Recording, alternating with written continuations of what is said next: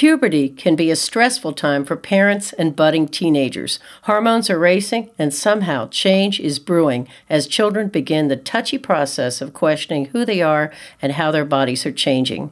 But when a child seems to be slow to enter this new physical state, then everyone is really stressed. Here to walk us through the stages of puberty and what can be done if these milestones aren't forthcoming or they come too soon is Dr. Melissa Carlucci, a pediatric endocrinologist with WakeMed Children's. This is WakeMed Voices, a podcast brought to you by WakeMed Health and Hospitals in Raleigh, North Carolina. I'm your host, Aileen Ellis. Welcome, Dr. Carlucci. Thank you. Let's begin with what are the signs when a child is entering puberty? Well, it depends upon whether they're a boy or a girl. For girls, you can see breast development, you can see pubic hair development, underarm odor, or underarm hair. For boys, typically you'll see underarm odor or hair, pubic hair, and an enlargement of the penis and testicles.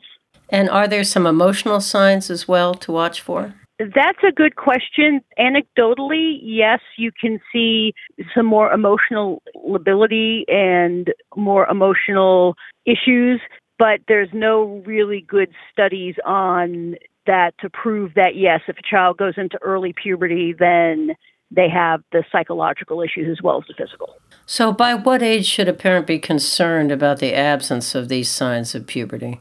Well, according to the Pediatric Endocrine Society guidelines, puberty is considered early if it starts before 8 in girls, 9 in boys, and if menses or menstrual cycles start before 10.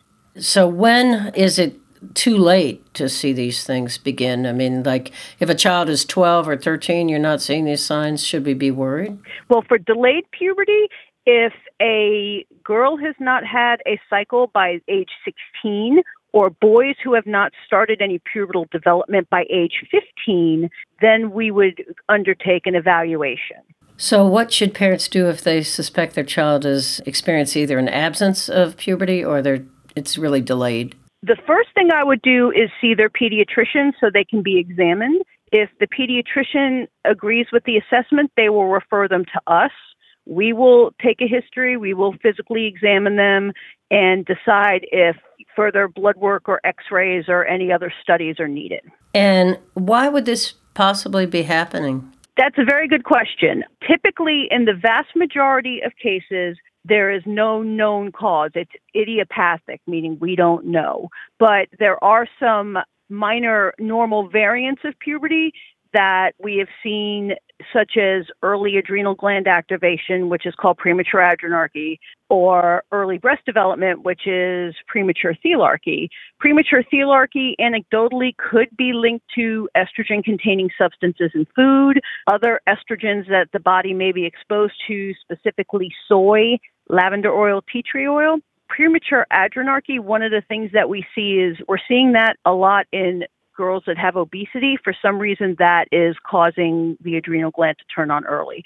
So both of those are benign variants of puberty. They do not predispose to true early puberty. And the reason we are concerned about true early puberty is if you go through puberty too early, usually it also is too fast, and you end up stopping growth too soon. So most of these children end up being tall as children, stopping growing years before they're supposed to, and are short as adults. And what about if it's just delayed in general on the sign? It depends, especially with boys, they can be late bloomers. We call that constitutional delay. In that case, they will get there to where they're supposed to be. It just takes longer. Sometimes puberty is truly delayed because of an issue with the ovary or testicle or the pituitary gland. And part of the complicating factors of that is trying to determine which is which. So what could be done medically to support this transition into puberty? Well, for puberty that is too early, if it truly is central puberty, we can use what's called a GnRH agonist. The hypothalamus, which is the controller gland of the pituitary, produces a hormone called GnRH, which is gonadotropin-releasing hormone.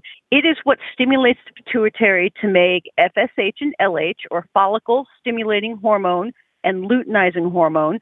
Those are the hormones that act on the ovary or testicle to stimulate puberty. If we give GnRH in a constant manner, that disrupts the signal of FSH and LH to the ovary or testicle, thus basically freezing time and stopping pubertal development. And what about if someone is too late in entering puberty? We can, usually that's seen in boys, we can use a short course of low-dose testosterone injections. They're given intramuscularly every month, and we typically do a 6-month course to see if we can jumpstart things.